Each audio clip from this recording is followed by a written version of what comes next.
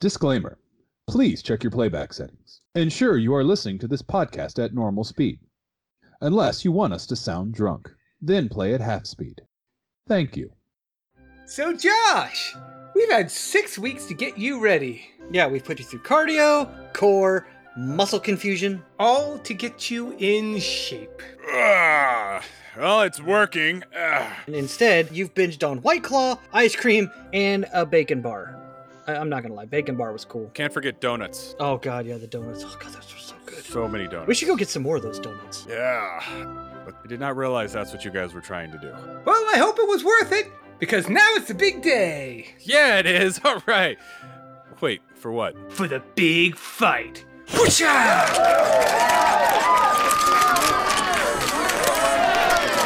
Uh-oh.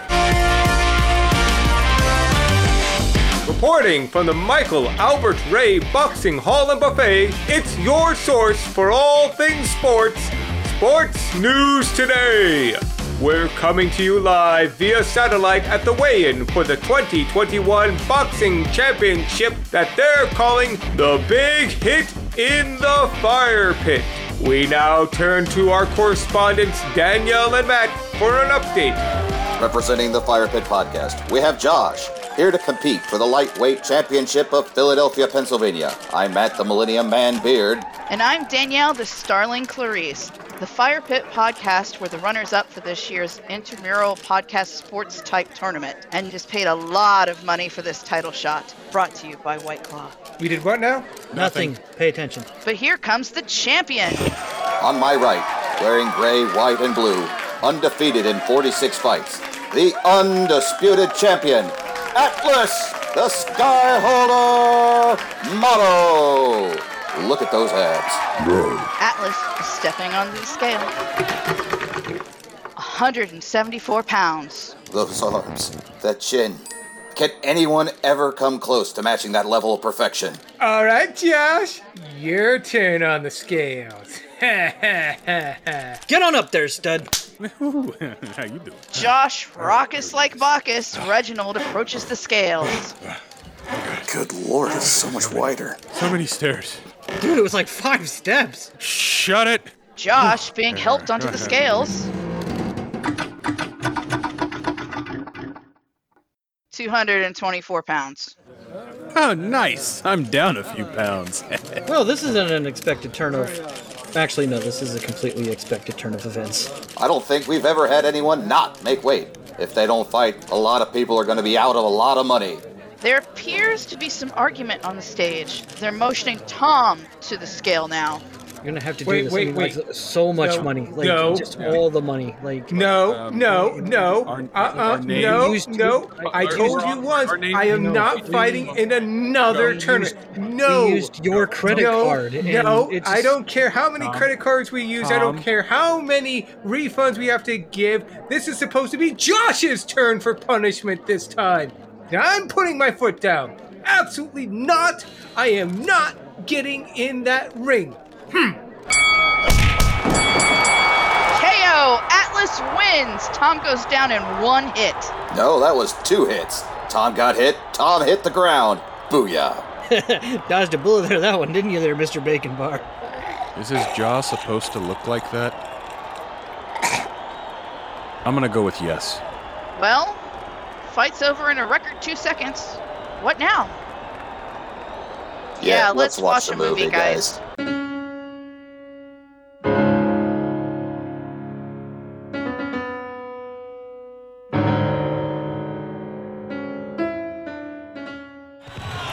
Hang in there, kid. You're almost there, so I don't want to see you give up yet. I know Xander Berkeley and Heat is looking scary, but I want to see you tear right through him on your way to Robert De Niro and the Untouchables. I want to see you get mean against Charles Martin Smith in Starman. Otherwise, you'll never make it past Jeff Bridges in The Last Picture Show.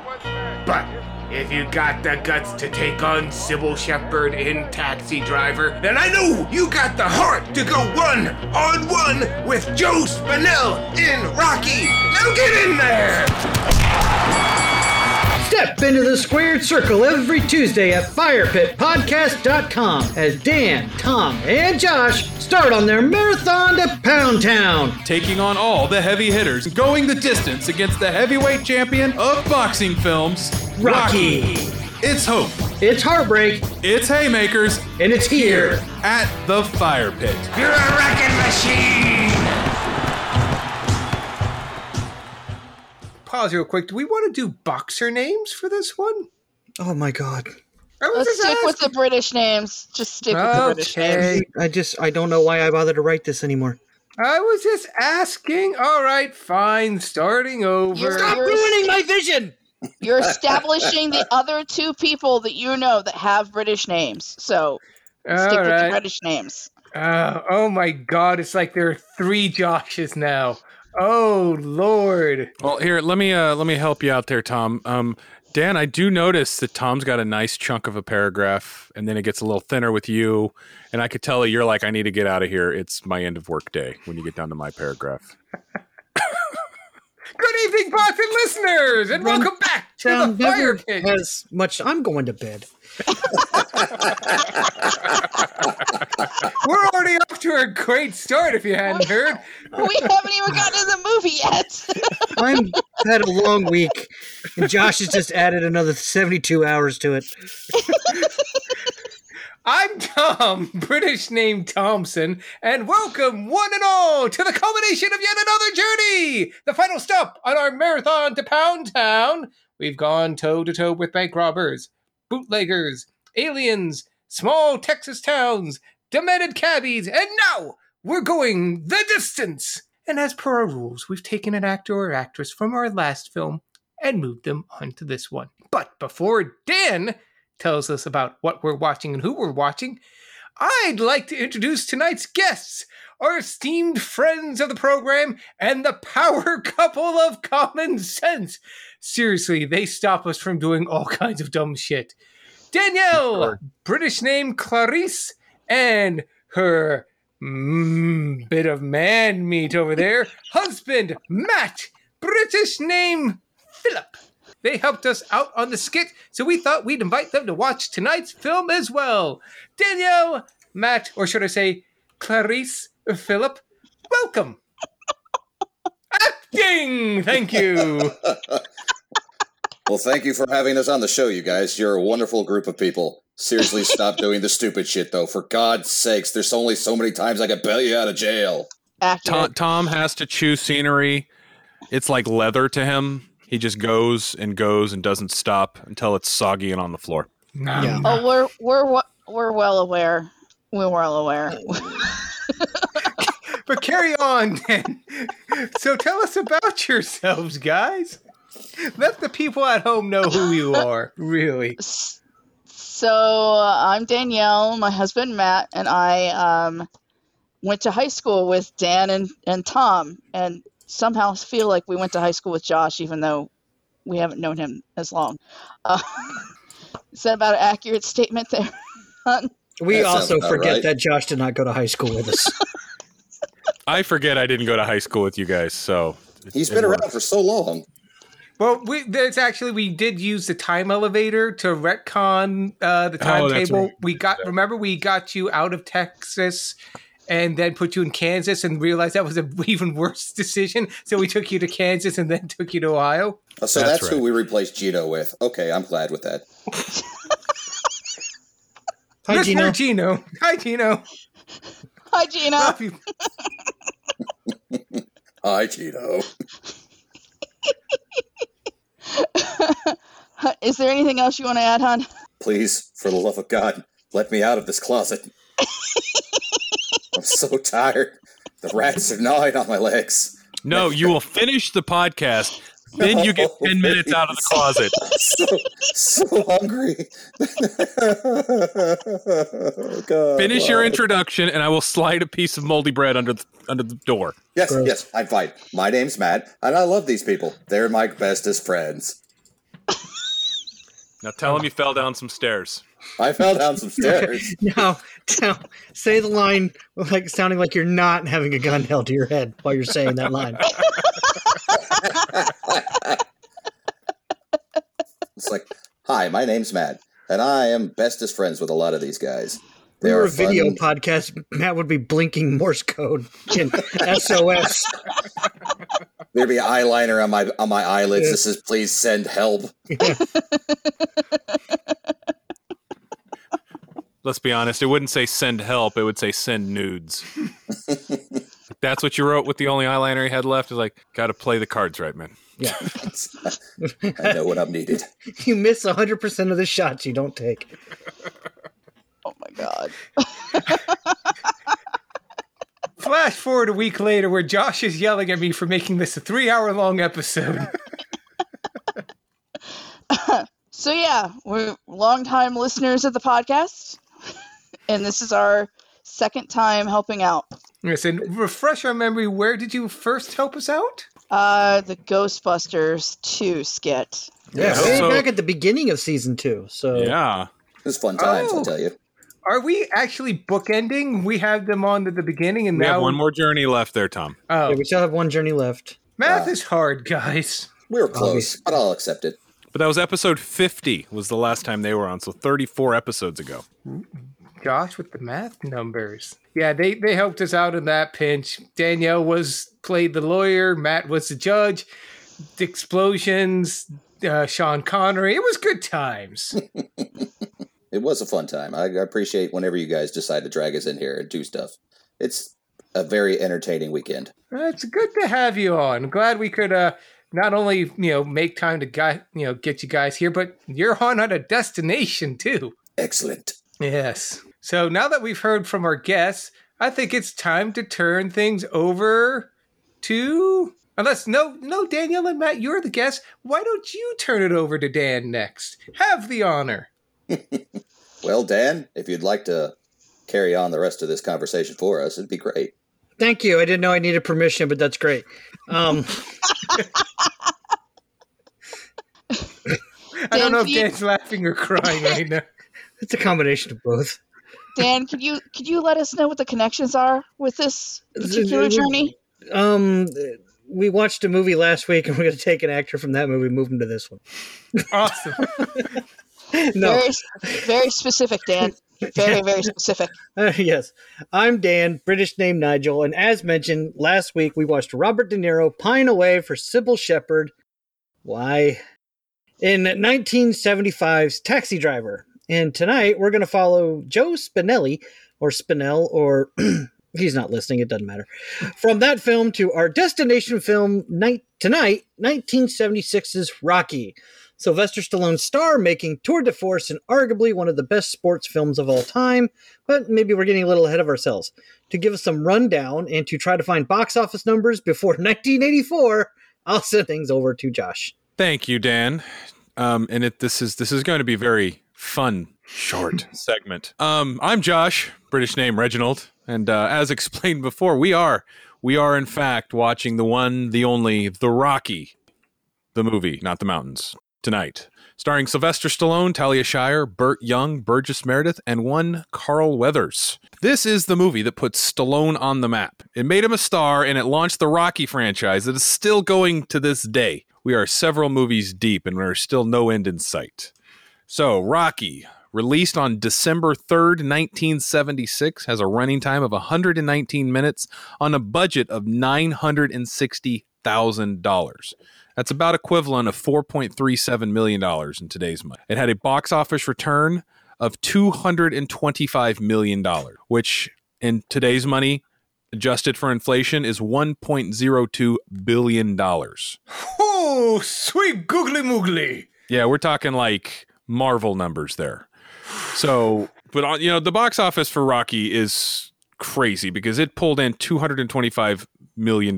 But if you listen to any of our previous episodes on movies released before 1980, you know that the box office numbers are so easy to get a hold of. They're so accurate and so not painful to find. Fortunately, I know how to get them. Google. But Rocky pulled in $225 million. So out of the Rocky franchise, there's 9 movies that goes from this movie all the way up to Creed 2, which was released in 2018. So Do you guys care to take a guess on what is the highest grossing Rocky movie? Highest grossing? I think it's 3. I mean, 1 point something billion. No, that's most profitable, not highest grossing. Oh, yeah, that's right. I'd have to agree with. No, I'm gonna say it was the second one. I'm gonna say number 2. I'm thinking Cold War Rocky 4. Matt, do you have a guess? Ooh. Yeah, I'm going to go with the Russian. I must put You guys are correct. Rocky 4 is the highest grossing of the Rocky films. That makes sense. Yeah. Yeah, that was peak Stallone.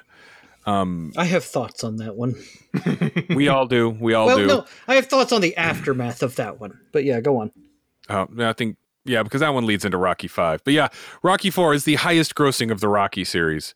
Rocky is actually only the 3rd highest grossing of the Rocky series, which is crazy to think. It outgrossed Creed and Creed 2. But yeah, and it was, as we remember last week, Rocky was the highest grossing film of 1976. So I'm not going to go back over the top grossing films in 1976. Listen to last week's episode to get that. I mean, it definitely outgrossed Taxi Driver, which was at number 15. But I'm not going to go into a lot of detail here. I'm going to keep my segment fairly short because numbers are incredibly sketchy prior to this because Rocky pulled in $225 million, but those numbers aren't 100% reported anywhere really until like 1977 when Star Wars was released. For big ticket movies, that was when their numbers was more accurate because movie studios wanted to get those information in. They wanted them to be accurate. But smaller movies prior to that, not every single theater reported that information. But about around 1982, 83, computing got to the point where it made it a lot easier to calculate those and send in the information, which allowed for a lot more accurate numbers. So that's why we're able to see what each movie grossed each weekend as it was released, because you can't even get weekend-based updates on movies in the 70s. So it makes it really difficult for me on my segment when we have older movies. But, we enjoy watching older movies on this podcast. Do you, Josh? But that's all Do you really? As long as they're not Westerns. He's starting to get there. Hey, I liked The Last Picture Show, and that was not only made in the 70s, but it was in black and white. Come on, give me a little credit, Danielle. We will convert you yet. Never. But to listen to the production of this movie, I'm going to go ahead and pass it over to Tom. Well, thank you, Josh. Production. Action. Rocky. Tagline. His whole life was 1,000,000 to 1 shot. Summary. A small-time boxer gets a supremely rare chance to fight a heavyweight champion in a bout in which he strives to go the distance for his self-respect. Generally, there's a lot of trivia on this film, so I won't go too far into the weeds here. Otherwise, I might, step on Dan's toes and steal some of his thunder. And there is a lot of thunder to go around here. But this is an original film written by Stallone after watching a championship match between Muhammad Ali and Chuck Wepner. This is not in any way based on the real-life boxer Rocky Marciano, though might have been some loose inspiration here and there. This film is produced by Robert Chartoff and Irvin Winkler, 2 returning producers. They're crime and drama sorts of producers with a knack for picking some hits. We saw one of those hits on this podcast, The Right Stuff. They've also produced all of the Rocky films, Ender's Game, and Irvin himself has produced Goodfellas. And directing this film is one John G. Avildsen. He was an interesting choice, to say the least. He, looking at his past credentials of underground, low-budget exploitation, pseudo, maybe porn? I'm not sure, looking at some of his very early credentials. Films like Joe and Guess What We Learned in School Today. He definitely had a talent for capturing grim and gritty kind of stuff, but considering almost all of his films before Rocky were about 5-star averages, I'm betting he was tapped because he came cheap. But he did, he would go on to direct better and just as memorable films later on. One being a particular 80s decade classic, Karate Kid.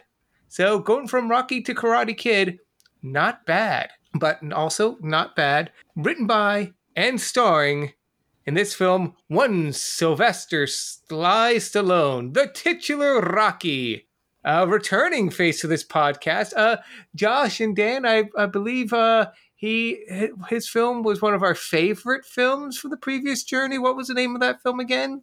Greatest 80s film of all time? Yes. Mythics.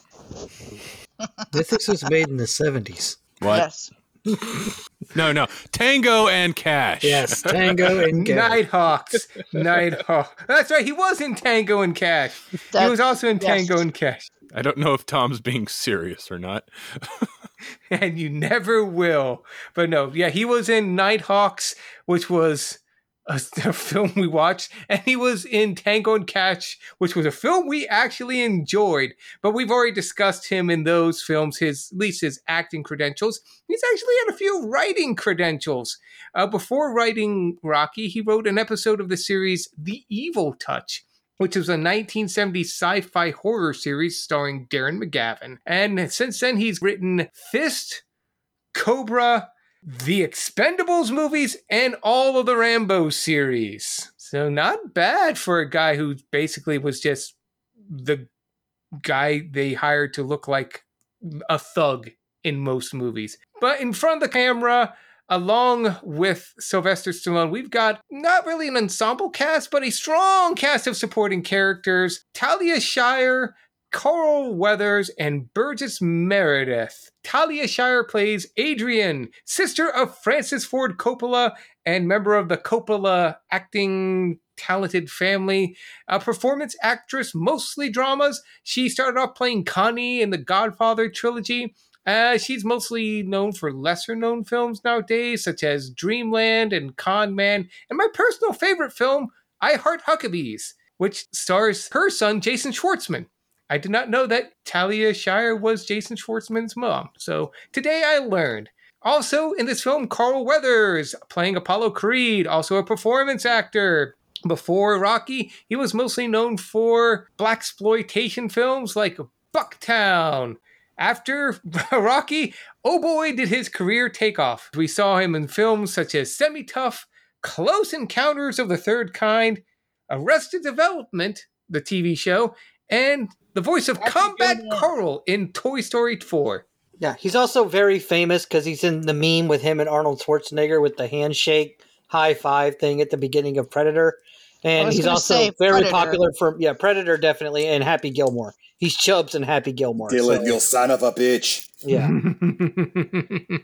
Thank you, guys. And finally, Burgess Meredith as Mickey, star of stage and screen. Got his start on Broadway. He's a character and stage actor. His movie career goes as far back as 1945, doing everything from drama to comedy. Some might know him as the Penguin in the 1960s Batman series with Adam West, but he's also been in Of Mice and Men, Clash of the Titans, Camp Nowhere, and the voice of Globulus in the G.I. Joe animated movie. Something about these old character actors that they just decide, you're going to be a villain in a cartoon. Have at it. But now that we know what went into making this film, Nigel, can you tell us a bit about that trivia? Nope, there's nothing on this film. Found nothing on it whatsoever. Oh, really? Really? Yeah. No, there's a little bit. I've got a little bit of trivia for it, and I've obviously got more as the movie goes on. One of the biggest bits that I found is about the production of this film. After the producers, Irwin Winkler and Robert, how did you say his name, Tom? Shartoff? Whatever. He's not listening. It doesn't matter. Became interested in the script. They offered Sylvester Stallone an unprecedented $350,000 for the rights. At the time, he only had $106 in his bank account, no car, and was trying to sell his dog because he couldn't afford to feed him anymore. Damn. Yeah, but he refused to sell the script unless they allowed him to star in the film. They agreed on the condition that Stallone continue to work as a writer without a fee, and then his work as an actor would be for scale. After Winkler and Chartoff purchased the film, they took it to United Artists, who envisioned a budget of about $2 million with an established star. Particularly, they were looking at Robert Redford, Ryan O'Neal, Burt Reynolds, or James Caan at the time. When Winkler and Chartoff told United Artists that they could only get the screenplay if Stallone was the star, United Artists then cut the budget to $1 million and had Chartoff and Winkler sign agreements that they would be personally liable if the film went over budget. The final cost to make this film was actually $1.1 million. Chartoff and Winkler mortgaged their homes for the last $100,000. Damn. But as Josh mentioned in the rundown, the film was a modest success. It's the highest grossing movie of 1976 and one of the highest profitable films of all time. I'm glad to see it all worked out in the end, but they took a big risk with that. Yeah, don't ask me to put $50,000 on the line for a movie. Yeah, I mean, like, it's easy to look at it in hindsight. It's like, well, I mean, are you serious? This movie's great. They didn't know it was going to be great. No one knew Sylvester Stallone was going to be a star at this point. So I imagine that seems like, hey, first day of filming. Great job, Sly. Looking forward to this. Do not fuck this up. Yeah. Do not fuck this up. Do you know what I sacrificed? Yeah. So My children are living out of cardboard boxes now. In a cave with a box of scraps. Take a drink. Wrong franchise. So, and it is kind of funny, though, that you compare the Rocky films in Sylvester Stallone's career is pretty fascinating with how the former progressively reflected the other. Mm-hmm. Yeah. Art imitates life. Yeah, and I kind of touched on it a little bit in Nithix, Nighthawks, whatever. Josh, as we say Nithix now, too, all the time. But, You're welcome. But I mentioned it, too, in Nighthawks, that Stallone made Rocky and then made Rocky 2 and made Nighthawks and a couple of other films, but they weren't successful. So he went back and made Rocky 3, and then after Nighthawks, and then shortly after Rocky 3, he filmed Rambo. So, like, it was Rocky 3 and Rambo were the two that really made Sylvester Stallone this, like, what we think of him as today. But this film is where it started it all. This film is the movie that put him on the map and got him roles. Mm-hmm. This movie is a very big cornerstone in Hollywood cinema history for more than just the obvious. Another bit of trivia that I found hilarious. It is the screen debut of a certain honorable Klingon. Christopher Lloyd. Thank you. God, I can't believe I blanked on that. No, it's not Christopher Lloyd. It's not? Michael Dorn. Oh, really? Worf. Yes, Worf. He's one of Apollo Creed's guards or security or whatever. He's or one of his not posse. He's not a thug. Apollo Creed's entourage or whatever. Like I don't think he has any lines in the film. It's been forever since I've seen it, but he's in the movie. No shit. Yeah. That's his first film. Damn. And then two more things I got before we move on. Most of the scenes of Rocky jogging through Philadelphia were shot guerrilla style with no permits, no equipment, and no extras. The shots were runs past the moored boat, for example. The crew were simply driving by the docks. John G. Avildsen saw the boat, thought it would make a good visual, so he had Sylvester Stallone simply get out of the van and run along the quays. So yeah, like they were filmed like a lot of those jogging scenes, like just guerrilla style, like no permits. They didn't close down the street. All the extras that you see in there are just real people just doing their thing in the morning or the afternoon. So, Dan, real quick, are you reading the trivia for Rocky or It's Always Sunny in Philadelphia? Rocky, why? It sounds like he's reading trivia from my college days as a film major. Because that's like almost the exact same trivia for them recording the intro to It's Always Sunny. Oh, no, I legit found this from Rocky. So I'm just giving you shit. Oh, okay. Damn it. Derailed. And then fatality. Which leads to, obviously, the jogging stuff with Rocky leads to the iconic shot of Rocky running up the steps of the Philadelphia Art Museum, a scene that has become, well, if you go to the Philadelphia Art Museum now, there's about 300 people every hour recreating this. So, but the iconic shot of Rocky running up the steps of the Philadelphia Art Museum came about because of the Steadicam inventor, Garrett Brown. Brown, who was from Philadelphia, was getting ready to fly to Los Angeles to try to sell his newly invented Steadicam device. Steadicam is something we very much take for granted in modern filmmaking now. Yeah. Yeah, so he had shot some test footage following people around corridors and from room to room, but he really wanted to be able to shoot something that even the most experienced filmmakers would look at and say, oh, how did he do that? So he came up with the idea for his girlfriend to run up and down the museum steps while he had followed closely behind her. Using this footage, Brown sold the camera on his first day in Los Angeles, and several months later, John G. Avildsen, who was prepping Rocky, saw the footage, felt that a similar style of shot would be perfect for this film, and as such, filmed the famous scene. Nice. Yeah, so That is a fun bit of trivia. Yeah, like I said, Steadicam is a huge deal in movies now. We take that for granted now. And if you watch movies made before Steadicam and after Steadicam, you notice the difference. So yeah, Steadicam's a big deal now. It's something we very much take for granted now. Man, making careers and technology. This movie. Again, that's why I said this movie is a benchmark, not just for the obvious. And the last little bit of trivia I have before we get to the movie, and I'll pepper some more in because I do have some bits of trivia about certain scenes and stuff in the movie. This film is a good example of a trope that we call "Beam Me Up, Scotty." And for those not familiar with the trope, "Beam Me Up, Scotty" is a line that's often attributed to the original series of Star Trek that was never actually said on the original series. Not a single episode of Star Trek, and to this day, not a single episode of any Star Trek show or movie has ever said, "Beam me up, Scotty." But anyways, Rocky's signature colors, whenever you think of Rocky Balboa, whenever you see a picture of Rocky Balboa, a poster of Rocky Balboa, cardboard cutout of Rocky, he's always in the red, white, and blue American flag trunks.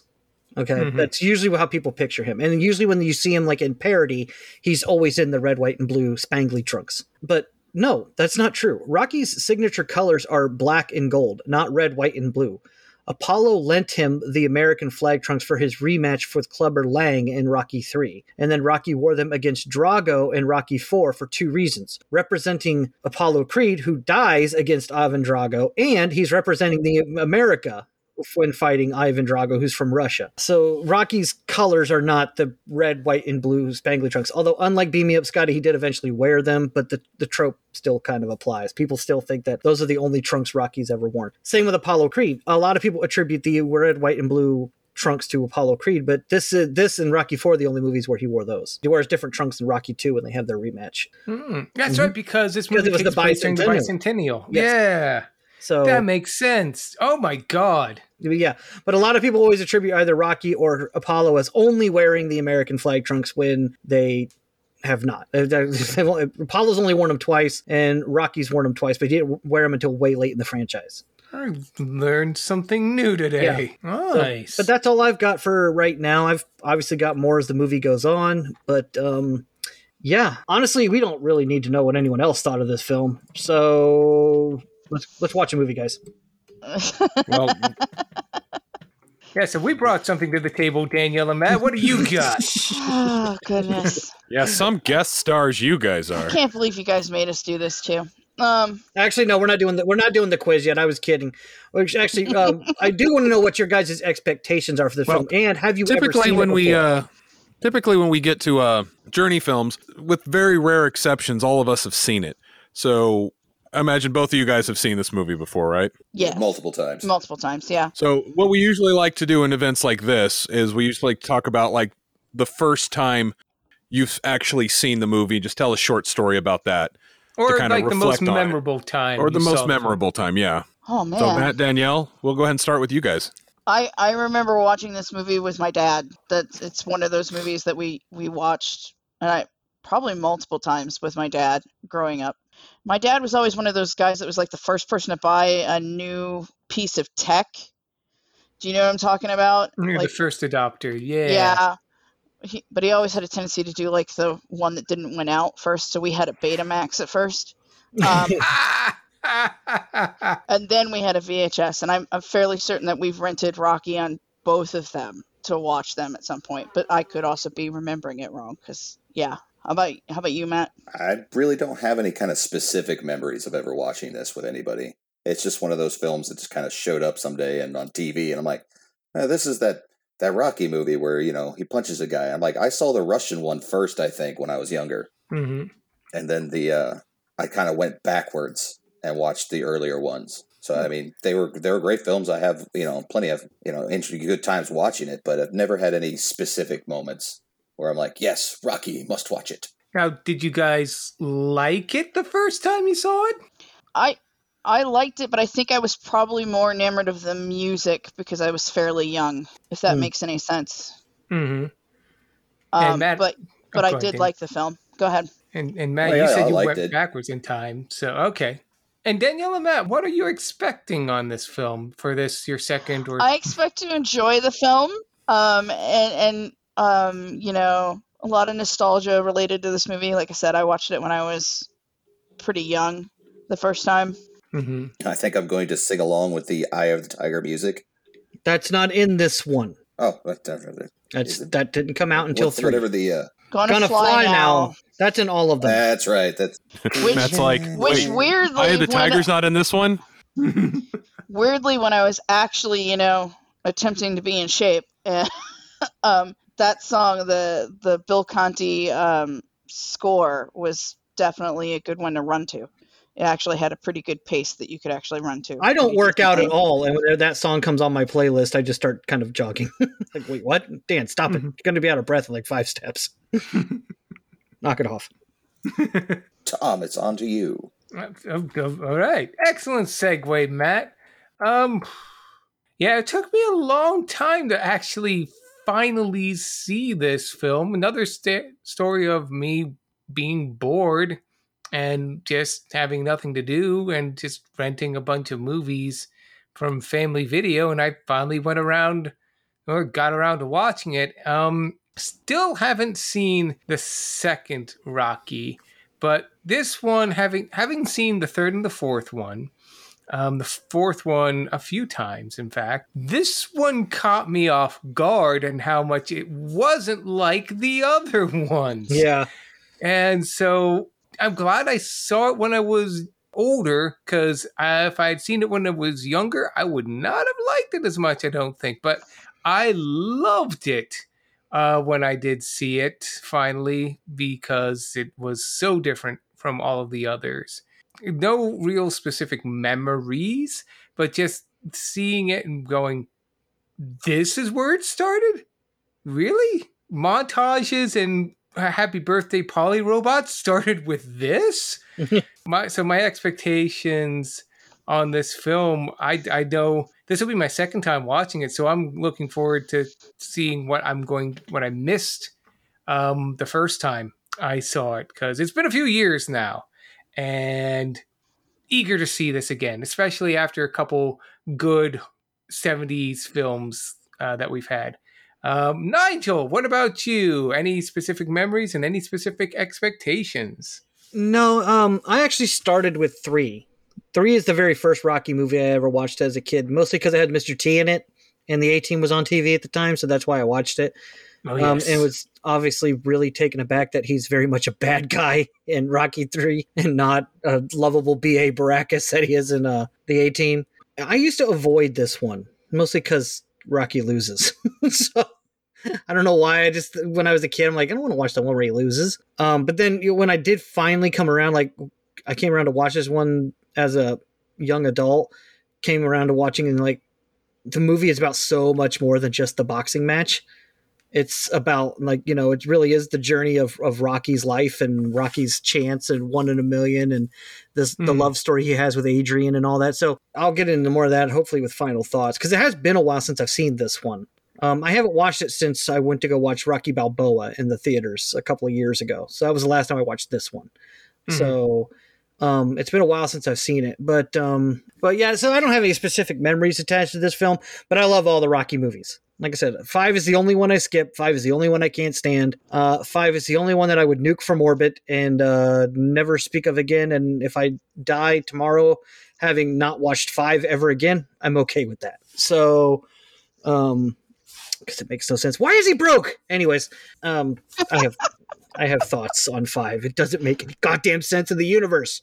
But particularly when later he owns a restaurant. It makes no sense. How was he broke? He fucking beat the fucking Russian champion in Russia. Anyways. So like we said, Dan has thoughts. I have thoughts. It just makes no sense. It makes no sense. Okay, so we're going to cancel watching Rocky tonight. We're just going to watch Rocky 5. If you want to listen to my final thoughts, be a 30-minute rant on how Rocky is broke for no fucking reason. But that's all I've got to say for like a story or expectations. For me, Josh, what about you? You got any particular memories or anything attached to this movie? Have you ever seen it before? Oh yeah, I've seen this movie a bunch of times. I gotta say, my absolute favorite scene is the one scene where Hugh Jackman and his son go into the courtyard and they take their robot and then they win their first bout against the other robot. Wrong franchise. But yeah, this is the Rock'em Sock'em Robots movie, right? Uh-oh. No, I'm kidding. No, I do actually I love this movie. This is probably the third or fourth time I've seen it. Honestly, first time I saw it was back in 2008. I had seen... Yeah, I was a late addition to watching this one, but I watched Rocky in the 90s, like Rocky 3 and 4, and I watched Rocky Balboa. I think that was actually my second Rocky movie I'd ever seen. I watched Rocky Balboa when it came out in 2006. What got me in watching it was I was actually PCSing from living overseas in England back to the States. So I had my laptop, and all I had was just a handful of movies. So I got a hold of the entire Rocky series, and me and my wife marathoned them as we were stuck waiting on our plane and flying overseas. So I remember we watched that coming back to the States for the first time in like 3 years. Well, not the first time. I'd been back over those 3 years, but we were moving back to the States. But I know I loved the movie when I saw it, and I'm like, man, this is really good. Even though it was an older film, because, if anybody who's listened to the podcast knows I have an aversion to older films. An allergic reaction, I think, is more accurate, but... So the fact that I went back and actually watched that one was huge at the time, but I did like it, and I did like Rocky 2. Love Rocky 3 and 4. I really like the first and second one, too. So don't get me wrong, I'm not putting those... I put those on a different level of the later franchise Yeah, films. I would say 3 is where he starts to become kind of a cartoon character. Yeah. Yeah. They're definitely different types of films, for sure. Mm-hmm. I do really enjoy the Creed series too. I'm looking forward if they ever decide to release a third one. So yeah, I do enjoy the Rocky series. I'm looking forward to watching this movie tonight. So I know exactly what I'm expecting out of it, just because I've seen it a few times. Mm-hmm. But yeah, that's really all I've got on the movie. Awesome. So now that we've finished the expectations, on to Dan's favorite segment. I mean, I'm just looking forward. How is he broke? I'm sorry. In a cave with a box of scraps. I thought you were giving me a platform to continue my rant about number 5. No, I'm just kidding. How is he broke? It makes no sense. No, but on a meta back in the black in a week. Land the plane. Come on, Dan. Stop. Dan, we're cutting you off. Damn it. All right. But on a meta level, when was the last time all of us have got together to watch a movie? Avengers Infinity War was the last time all of us saw a movie together. Damn, hasn't been Wrong. that long. No, Return of the Jedi 2019. New Year's Eve. Holy God, it's been... We weren't 2 really years. watching the movie that night. We weren't really paying attention to the movie. I'm talking like the last time we all sat down and watched a movie together was definitely Avengers, not Endgame, Infinity War. Because Return of the Jedi was playing on New Year's Eve, but we weren't really paying attention to it. Until it was time to blow up the Death Star and kill all the Ewoks and the debris. Yeah, so it's like, oh wait, something's happening. Hey, Happy New Year! Yeah, wow, it's been that long since we've seen a film. Well, I mean, if any movie we're going to see after 2 years of not hanging out together, might as well be Rocky. Seriously. Yeah, it is kind of crazy. Stupid COVID. God. Frazzin. You guys are hearing what he sounds like when the Browns lose, by the way. Who, Dan or Matt? Matt. I don't care when the Browns... I don't care when How does he lose? How How does he lose taking a dump? God. That's our expectations on the film. Like I said earlier, on to Dan's favorite segment. That's not it, Josh. Can we just get this quiz over with, please? Or I'm going to start ranting why Rocky's broke in 5 again. Yes, I'm curious to find out what other people thought of this movie. And since I won the last quiz, I get to do it this time. Ha ha! Yeah, except that it's a destination episode and you have guest people. It was my turn. It's supposed to be my turn. So, anywho, we have our quiz tonight. Now, Danielle, are you and Matt giving it, or is Matt going to be participating? How do you want to do it, hon? You want us to switch off? Or Yeah, you that wanna... sounds all right. Okay. All right, so it's going to be me, Tom, and Dan. The journey culmination of our quiz section here. Basically, same rules apply. We're going to guess on a scale of 1 to 10, whatever these reviews are. These are IMDb reviews that she's going to be giving us. Correct. If we're on the money, we get 2 points. Otherwise, it's 1 point. If we're even distance apart, whoever gets closest without going over gets it. You can't pick the same answers. And we're going to have 7 questions. So whoever has the highest amount wins. Whatever. We need stakes. I think that's what it is. We need to have stakes on this. Ooh, I could go for a steak. Can I make mine a porterhouse? Medium? I love steak. Yes. So anywho, Tom gets to go first since he won yesterday, unless Danielle wants to pick somebody. Tom can go first. Yes! All right. And this is just one line out of a review or the title of the review. And you guys want me to tell you who the review was by too, correct? If I remember right. You can. I always forget to list the username, so I don't make a big deal about it. I like it because sometimes you get some fun names, but you are the keeper of the quiz today. Do it as you will. Okay. So first one from user Kadosta Hagen. I'm not saying I'm pronouncing these right. I'm just letting you know they're there. Okay. Rocky feels like a stereotypical inspirational film. The great music, the training scenes, it's one hell of a cliche. The hell of a cliche tells me it's a little higher than low, so I'm going to say 6. Who do you want to go next, Danielle? Josh. Go ahead. I'm going to go 10. Ballsy. And Dan? How is he broke? No, I'm going to go 4. I'm actually going to say 4. Tom had it on the nose. Boom, baby! Ouch. I knew it. It sounded too positive to be negative. That doesn't make sense, and yeah, that's the point of it. Moving on. 2 points for Tom. Yes. All right. Matt? All right. This is a line from a review from Rebel Jen. The story drags on a little bit, but those moments are worth fighting for. So we're going to start off with Tom again, since he was the winner the last time. I'll accept that. I'm going to go with 9. Josh? Could you read it one more time? The story drags on a little bit, but those moments are worth fighting for. I'm going to say 8. Price is right, jerk. 10. Oh, you bastards. You guys are all going on to the high side there. It was only 4 out of 10. Haha, I got that point. That was a 4 out of 10? Seriously? Yep. What do people who hate this movie have to say? We'll get to it. All right. You guys ready? Yep. Yeah. I'm going to paraphrase this one. This is from user Jacob John Taylor 1. Jacob John Taylor 1. Yeah. Rocky 2 is better. Rocky 3 is better. Rocky 4 is also better. Rocky 5 is also better. No. I got reasons why Rocky 5's not better. Hold on, let me talk about this for a minute. Mute Dan. I'm gonna go 1. Dan, you want to go next? I'm gonna say 2. Tom? 3. None of you guys?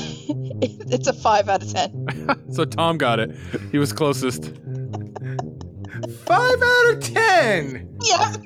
Wow. So he gives Rocky 1 a 5 out of 10, but he says Rocky 5 is better. Dan, shut up. I have thoughts. Oh, man. Matt gets to read my favorite one. Okay, Matt. You're up. All right. This is brought to you by Lee Eisenberg. My orthodontist has an outline of Sylvester Stallone's body filled with pages from the Rocky script. What? My orthodontist has an outline of Sylvester Stallone's body filled with pages from the Rocky script. Can you use that in a sentence? That is the sentence. We're going to start off with Tom again. That's fairly serial killer-like. I'm a little concerned, but I'm going to say that this is, I guess, an 8? I don't know with this one. All right, Josh? Ballsy move, Cotton. Let's see how it plays out. Yeah. 7? Oh, God. I'm gonna say a 9? 9. Dan's closest. 10. Yep, it is a 10 out of 10. 10 out of 10. Nice. Well, I'm not getting shut out, so that's something. Jesus, God, you guys are jerks. You made us do it. Not you two, these two bastards. Yeah, we boxed you in. Literally left nut and right nut over here. So the penis sits in the middle. Tom's the dick. Clearly, I'm the dick in this. Confirmed.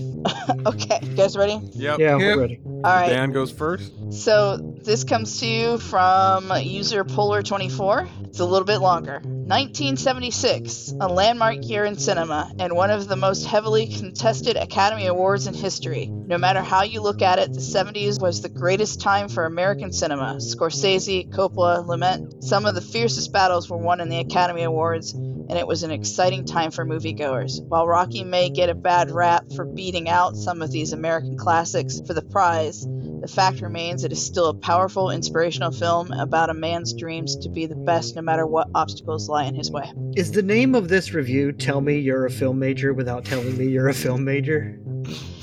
No, Oh, okay. but it doesn't. But it's not out of the realm of possibility. Who was the guy who wrote that again? Tom. It's his news username.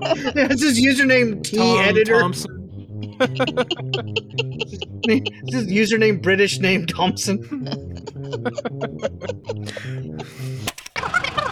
Well, at least give us back the jizz jar. Why is it blue now? I'm sorry, I ate a lot of them suckers before here. Literally balls out. Actually, if you could go ahead and just post the whole story in the Discord, that'd be great. Fuck you guys. All right, Dan, what do you think? I think that this guy likes the sound of his own voice, and I think he likes to be the smartest guy in the room. So I'm gonna go and say he gives Rocky like a 6. Who do you want next? What's up, Tom? No, I want Josh to go next. Okay, They Josh. picked you, douchebag. Whoever wants it, go. Okay, fine, I'll go. It's 10. Josh, 9. it was a 5 out of 10. I almost said 4. I was like, oh, this is going to be one of those he hates the movie. So Sounded are we optimistic. saying Dan is the closest and he gets the point, or is it yeah. without going over? Yeah, Yep. it's-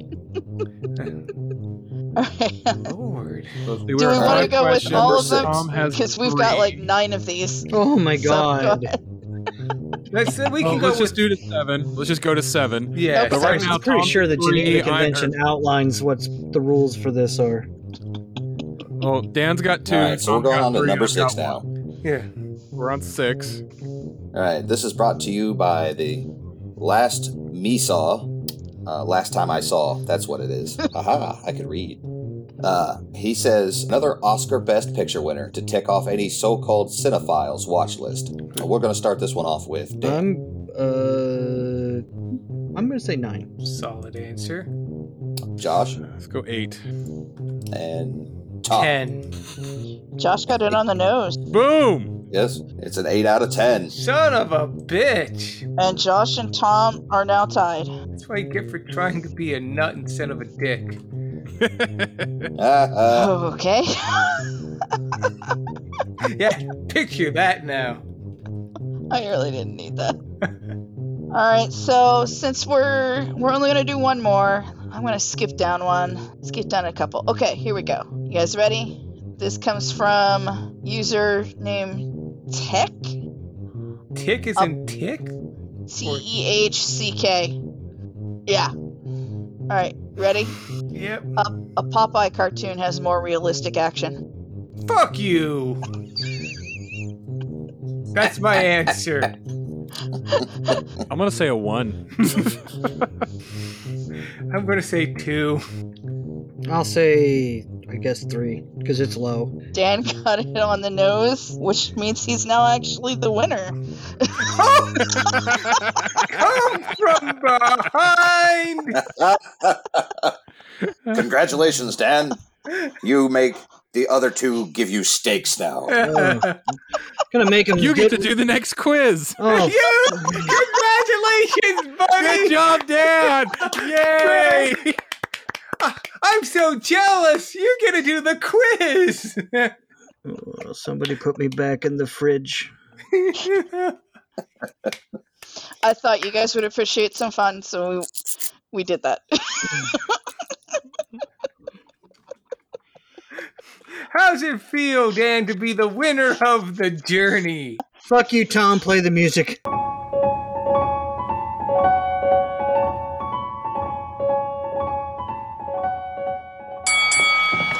Welcome back to another championship episode of the Fire Pit. I am, as always, your interspersal host, editor, and cut man, Tom. That eye's looking pretty swollen there, kid. Let me just get in there with this razor and relieve some pressure. Oh, jeez! Oh, shit! I mean, you look great, kid. Now, get back in there. Should have used a smaller razor. But thank you for cutting it up here with us at the Fire Pit. We're finally at the main event, the culmination of all our training, the destination of our marathon to Pound Town, Rocky! We've taken on gangsters, taxi drivers, and even Sybil Shepherd herself. But can we go the distance? Well, clearly we can, because we're here now! Before we continue, we want to give a quick shout out to this month's sponsor, Podbean. We've been hosting and posting with Podbean for over a year now, and they've been boss enough to make us their featured podcast. We will have more about them and what they're offering near the end of this episode, so be sure to stick around to learn more. In the meantime, let's learn more about how the team is handling their most recent loss. And here we are in the Fire Pit locker room as the group discusses their post-fight loss. Tom is swaying in the breeze here. It looks like a wet leaf about to go under the lawnmower. To get the license number of the face that ran over your truck. They look to be propping him up against the wall. Wait, what's this? Why, I believe that's a White Claw representative. Who, where? Dan and Josh are approaching the White Claw representative cautiously, but eagerly. Two tigers approaching a bigger tiger. Wow. Pleasure to meet you, sir. We're huge fans of your product. Like, big. The biggest. Do not lump me into your little cult. You and Tom are fans. You ask me, White Claws are right up there with Crocs, face tattoos, and people who still watch The Walking Dead after season 2. Huge fans. You're gonna eat crap and lightning thunder. Now it looks like the White Claw representative is leading Dan to the side. Dan's having some trouble getting his defenses up. He really has him against the ropes. That's a locker, Matt. The representative is pulling out a document. It looks like a contract. What's this?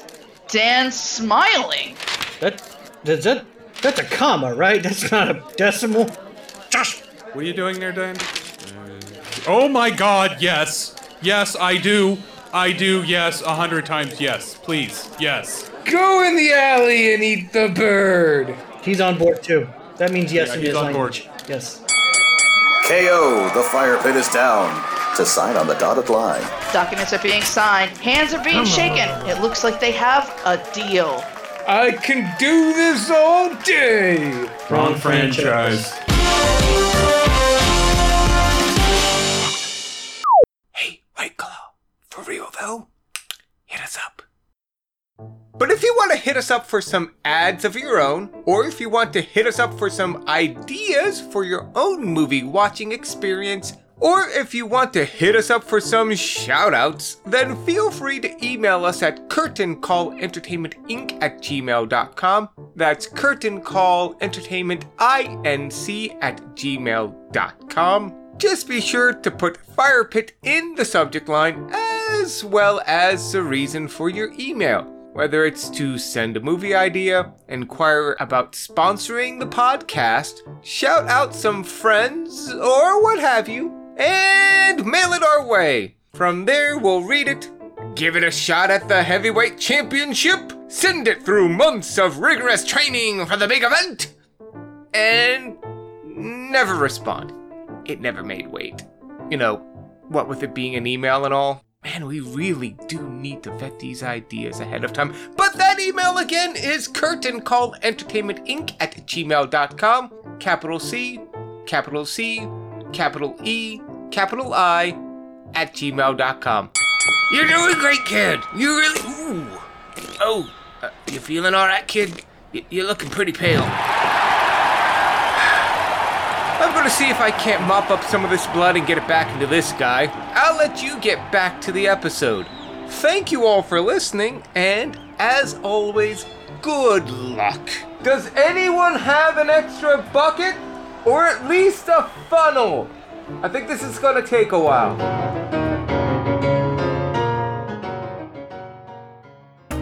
And now to check on the team to see how they're enjoying their movie. Well, time to go out back and make another 20.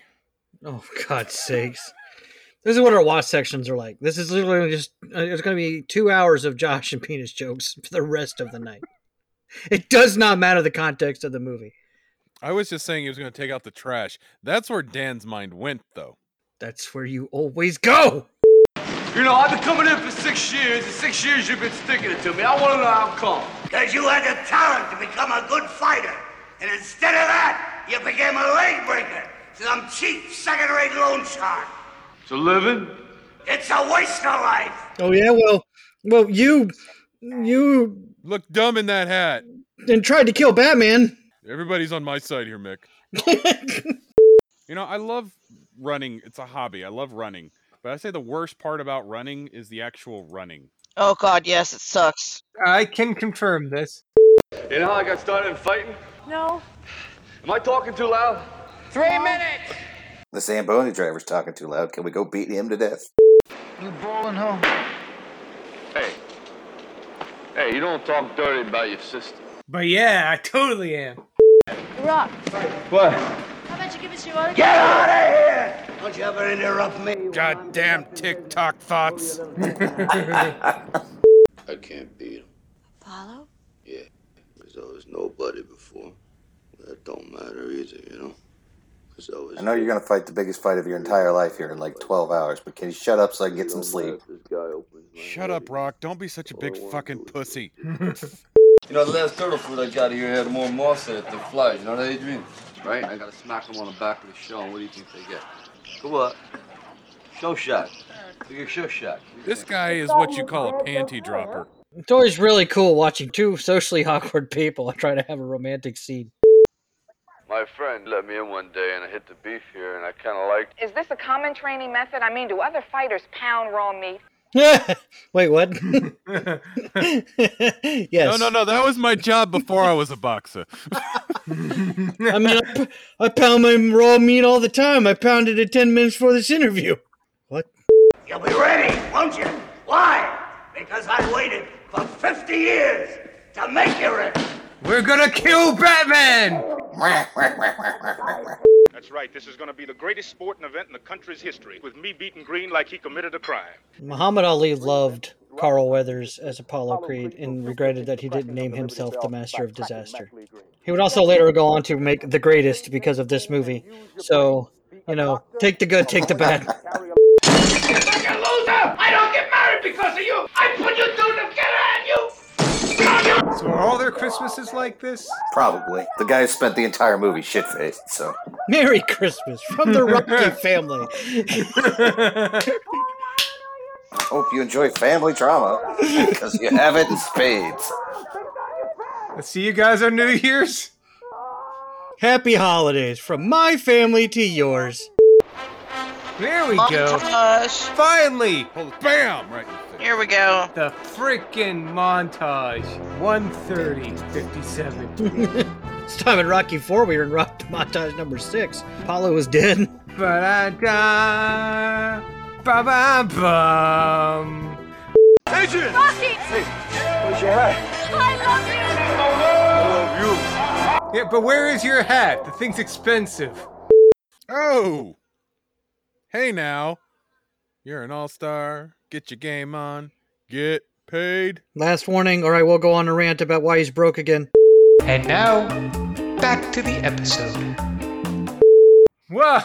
We went the distance, team. We finally did it. 3 hours to watch a 2-hour movie, but we finally finished Rocky. My God, that felt like an actual boxing match. Oh, dear Lord. Technical difficulties on a destination film at their fullest. Oh, God. But that's a story for another time. Let's have the story about how we enjoyed Rocky. So, Josh, what did you think of the movie? I thought it crapped farts and lightning thunder. That's what he said, right? Close enough. Yeah, it works. Okay, it's late. See, at this point in the recording, I could pretty much get away with saying whatever I want, and the guy's just gonna be like, "Whatever, it's late." But 3 in the morning. as usual, this was a fantastic movie. Slow, very slow. But like as we said in what was it, the Last Picture Show, Mhm. or no, was it Last Picture Show or Starman? Both. Just because slow doesn't mean boring. Mhm. The movie was really slow, but it did a lot of good building up. You know, the characters. It was definitely a character-driven movie. Mhm. Unlike its successors, this movie really focused on Rocky and how everybody around him is just, with the exception of Adrian, is just a total asshole. Well, it is in Philadelphia, so... It is in Philadelphia, so, you know, it's just par for the course, I guess. We may actually be seeing the only two nice people in Philadelphia. Yeah. But I really don't have a lot to say on the film. It's well acted, well directed. Paulie's a total dick. Yeah, that's all I got. So, Dan, what did you think of Rocky? The first one, not the fifth one. Rocky No, this one. This one he is broke, but he's supposed to be broke, so it's okay. No, this it's okay. It's part. This is establishing his character. No, I still love this movie. It's a really good character movie. I don't know. Like I said, it's kind of weird. You're seeing like Rocky and Adrian are basically the only two decent people in all of Philadelphia. But, you know, Rocky's from a rough neighborhood of Philadelphia. So rough neighborhood usually equals rough people. I mean, that's okay.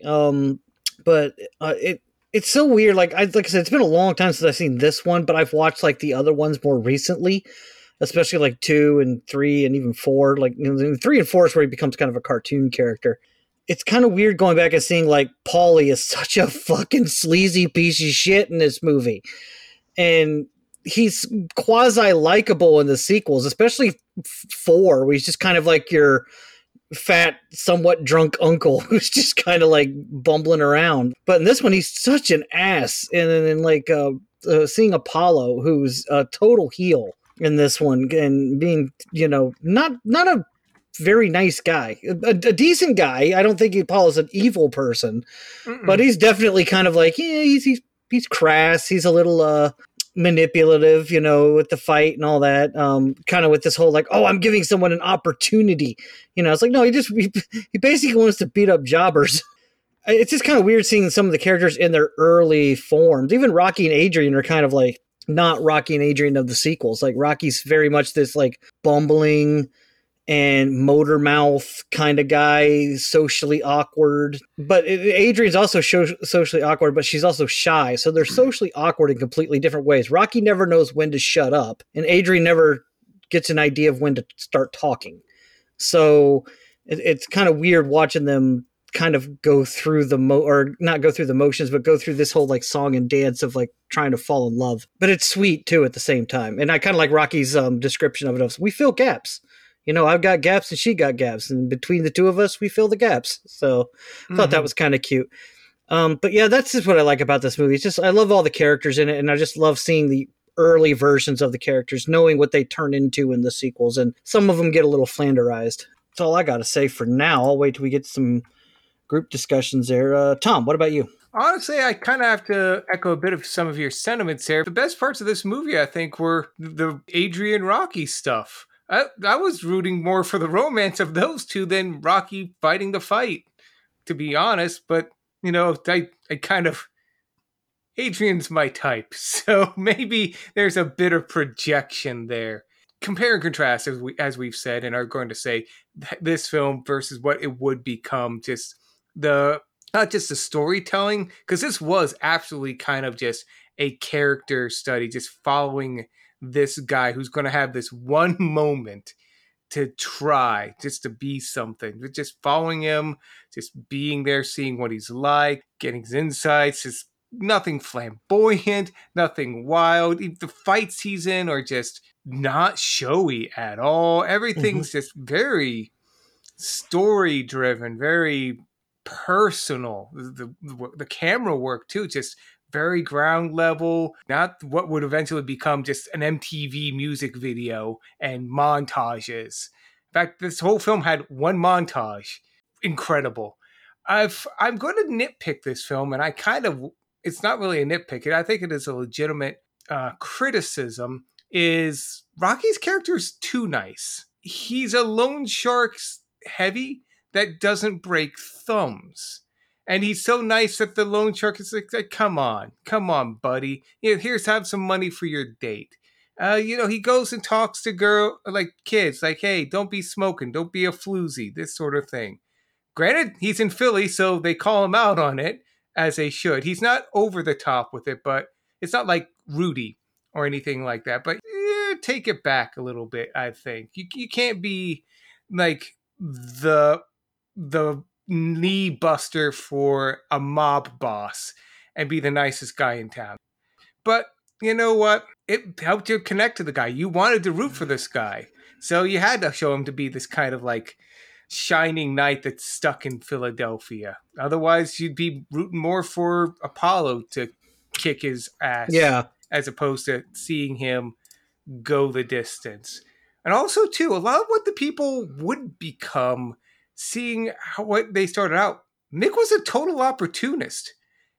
Later on, he's like this dad figure, but he's a total like leech. Like, oh, now you get a chance with the champ. Oh, well, well then, I can totally help you out, Rocky. Oh, your locker. That's right. I've got a few additional thoughts, but I don't want to steal everything here. Still a great movie and a fantastic cap to this journey. I will go alphabetically. Danielle, what do you think Matt thought of this film? I'm okay with her talking for me. She speaks better anyway. Oh my God. That's a lot of pressure. But no, Danielle, what are your thoughts? My thoughts. It's still as great a movie as the last time I watched it. You know what I mean? It has been a while though, so it's kind of seeing it with fresh eyes with this and watching it with you guys. Very character driven, and you guys have all talked about essentially the same points I would make. But so I'll say, way to go to see Burgess Meredith, who's an extremely experienced actor, basically just let, Sylvester Stallone shine. You know what I mean? Mm-hmm, mm-hmm. A true professional too, because he got the part of Mickey because the other actors they considered for the role were absolutely insulted that Sylvester Stallone wanted them to read for it, and Burgess Meredith's like, I'll read for the part. Exactly. Yeah. So it was great seeing something like that, like an experienced actor really he shined definitely in what he was doing, but letting a newcomer like Sylvester Stallone really, really make it. He didn't try to steal the scenes. Absolutely. No, he didn't. He was a professional. Professional's professional. Oh, yeah, definitely. But it's just amazing. I mean, the fact that this movie was made in general, because the first round of this script, took him 3 days to write? Yeah, blew my mind. And he was basically rewriting the script the entire time they were working on the movie. So, excellent character study for something it was basically in editing mode the entire time they were filming. Kind of like one of our skits. Yeah, as I said, we know a thing or three about that. And of course, the music is awesome. Mm-hmm. Yes. Yeah, I forgot how good the score was to this one. Like the score to the other Rockies is pretty good, especially 2. I really like the score to 2, but the score to this movie is really good. All right, that's it for me. Matt? Ditto. Eloquently put, as always, Mr. Matt. Like, there's really nothing more to say. You guys pretty much did everything. So verbose. Hey, hold it back, man. We're trying to keep this episode under 2 hours. Yep, you're welcome then. I think with all the weird technical difficulties we have, that probably won't be that hard. Yeah, I think this will be our shortest episode by default. But that's neither here nor there. But no, Matt, I mean, again, this it's been a while since you saw this last. I mean, is there anything you noticed this time around that you maybe didn't notice the first time, the second time? It's been a number of years, so pretty much half the movie was something I hadn't remembered at all. Mm-hmm. You know, the bits where he's in the meat packing plant punching the slabs of beef. You know, the constant drunk. Like, I always knew the Polly was a drunk from the other movies, but not to this extent. Yeah, I forgot how much of a dickhead Polly is in the first one as compared to the other ones. Yeah. Like, so yes, or the total, like, the new fresh kind of actors that they were at the time. So there's some established characters, yes, for, you know, Burgess Meredith and whatnot, but some of these people who, you know, never really been in anything major. Or had only ever been in stuff that their brother directed.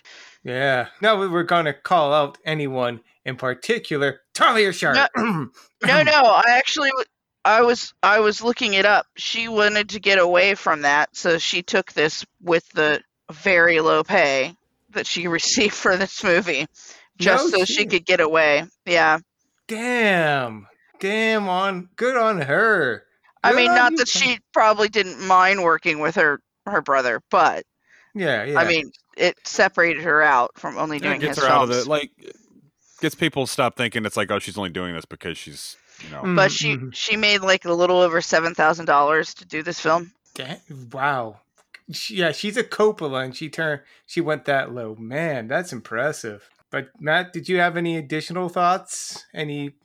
No, I've said pretty much my piece. I'm pretty good. And I did love, you guys were pointing out, how all the actors just played with each other, how they worked together. Yeah, Talia Shire's interactions with Rocky, especially in the beginning, just that aloofness, just everything else. One thing about, I loved the character interactions. I loved the evolution of their relationship in this movie too. Yeah. How they went from, courting to dating to being like in a relationship to that dysfunctional family Christmas. Yeah, well, I love the right before the dysfunctional family Christmas, like the way he's sitting with her. Yeah. Like she's sitting on that chair and he's just kind of resting up against her knees. Like that's stuff that like an established couple kind of does. That's the way like me and my wife will sit on the couch together. There's another scene too where he's watching the press conference before him, or the right after he agreed to fight Apollo, and him and Adrian are sitting on the couch together, and she's just kind of sitting there, kind of laid back, and she's got her head or her hand up on his shoulder, just kind of resting her hand on his shoulder. Like that's how me and my wife sit on the couch. Like, and we've been married now for going on 16 years. So yeah, it's very like the evolution of their relationship. They were awkward around each other, and then like they slowly started to date, and then you slowly started to see that up to the very end when they were just like, he went 15 rounds with the heavyweight champion of the world, and all he cared about was, his girlfriend. Yeah. And the way he made her better. It's like she was this mousy, shy glasses, big coat. I was going to say to the point where she could actually stand up to her brother. Mm-hmm. Yeah. Yeah, they both helped each other out, It's like the story was about them bettering each other. It wasn't about... He put it that way in the movie. Rocky says that to Paulie. He says, we've got gaps. I've got gaps and she's got gaps, and together we fill the gaps. Yeah. It's like, that's the central core tenet of this movie. It's not about the boxing match. It's about the relationships that make the boxing match. Yeah. Yeah, it's a love story disguised as a boxing movie. Mm-hmm. Basically. Yeah. So it's like the women. So when the women get something and the men get something, and by the men getting something, I'm talking about a shirtless Sylvester Stallone. It is though the ultimate underdog movie though. Yeah, he doesn't win. Oh, he has the moral victory, but at the end of the day, it's Apollo Creed who got his hand raised. So, I don't know. I think Rudy could go the distance on that fight. Oh, jeez. See, this establishes that Rudy just takes off of it. Yeah, this is Rudy's a Rocky clone. Yeah. Well, well, but still, it's one of the. It's a good movie. It's a good movie with a lowercase g. I know your opinions on it. Or as Tom likes to put it, underdog porn. Google it. No, tragedy Sue. It's an actual trope. Tragedy Sue. Look it up. I won't go into that tangent. Dan and underdog porn. No. Did we lose Dan? Because normally he comments on 3 things by now. No, I'm fine. I'm just He's resisting the urge to talk about Rocky 5. No, I'm not. I'm just. Why is he broke? There it is. That's still there. If you've been taking a drink through this episode, you're dead. Yeah. You have liver poisoning. Congratulations. Oh my god. Paulie's the worst. Can we all agree? Paulie is the worst. Yeah, Paulie is the worst. Like I said, he's not a great person in the sequels, but at least he's not like this. You know what I mean? Like he's everybody else becomes gets flanderized to a bit. Paulie kind of mellows out. Yeah, Paulie mellows out, and he's still an asshole, especially in like the first part. Honestly, this story, the shit between Paulie and Rocky kind of comes to a head at the beginning of number 3, where Rocky's now the world champ and he's famous and rich and all that, and Paulie's jealous of him and kind of gives him shit for it and says, you owe me. And Rocky says, I don't owe you anything. Nobody owes anybody nothing. Mm-hmm. You know, so I kind of like that. I kind of like how they brought it full circle like that. But yeah, he does kind of mellow out a little bit and become less of a dick. A little bit. I got a question. If you were to rank the Rocky movies, where would you put this one? Number 2. Yeah, because definitely Rocky 5 would be number 1 for you, right, Dan? No, Rocky. Quickly, someone else talk. Quickly, Danielle, No. Matt, where would you put this? Definitely number 2. I like number 2. I like the one with the Russian better. I like the second one better. I think the second one's a little bit better, and it's not just because Rocky wins at the end. It's just that I just like Rocky 2 kind of feels like Rocky 1 with a slightly bigger budget. And like, you know, so it probably is. It is. It's but I would put this one number 2. But it's my Star Trek 6 versus Star Trek 2 argument. If someone says this is the best Rocky movie, I'm going to say, okay. Yeah, it's like you're not going to really listen to any arguments unless they say Rocky V. No, Rocky 5 is not better than this one. That's all I'm going to say about it. I'm going to say this is number 1 on my list, but Rocky 3, I'd have to almost say is second because it feels like he became Apollo Creed in the third film. But this one, just how real it felt. This was a standalone story. It didn't need any sequels. It should have just been what it was. But, you know, money is money. And we have the Rocky franchise, which will eventually become the Creed franchise, which will then become, I don't know, what was that one cat's name that Rocky beat up in the beginning of this film? Spider Rico. Spider Rico, yes. That'll be the third part of this His whole grandkid. series. Yeah, his grandkid, Spider. Spider Rico's children come back for revenge. Yeah, why doesn't Spider Rico's kids like fight Creed in the third films? Like, my dad used to beat up Rocky. Now it's my because turn. he's pretty much a forgettable character. Which is he why was literally in the first 5 minutes. Yeah. Which is why his grandkid is going to come to make a name for Spider Rico. Actually, Spider Rico's working for him in Rocky Balboa. Is he really? Yeah, Is he? Yeah, he's working in the restaurant with him. Man, I'll need to go back and rewatch that. Yeah, he's either works in the restaurant or he's like a delivery, like he's a food delivery guy for the restaurant. But either way, Spider Rico has a scene in Rocky Balboa, and they're chatting like chums. So I don't think there's going to be any revenge tales from Spider Rico's kids. But I think I would have to be the dissenting change as far as I'm ranking my film, since nobody asked. God. Where would you rank it, Josh? Oh, thanks for asking. Sorry, man. We just got to talking, and it's all Tom's fault. I blame Tom too. But honestly, I think I would rank this number 3. Really? I think I would do Rocky 3 out of pure nostalgia.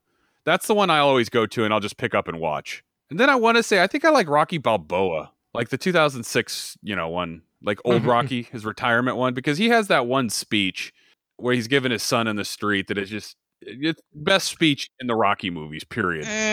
There's something to be said for that. Here's the thing though, that movie doesn't work without the preceding 4 movies. Yeah, like I don't think that like when Tom said that Rocky, this one is a standalone movie. I would put Rocky Balboa above this one only if you count its predecessors. As a standalone movie, I would put Rocky above it because you need to know Rocky's history. Otherwise, the movie's just like, what am I watching? Yeah. Oh yeah, yeah. But does that make it a worse film then? Because it can't stand alone.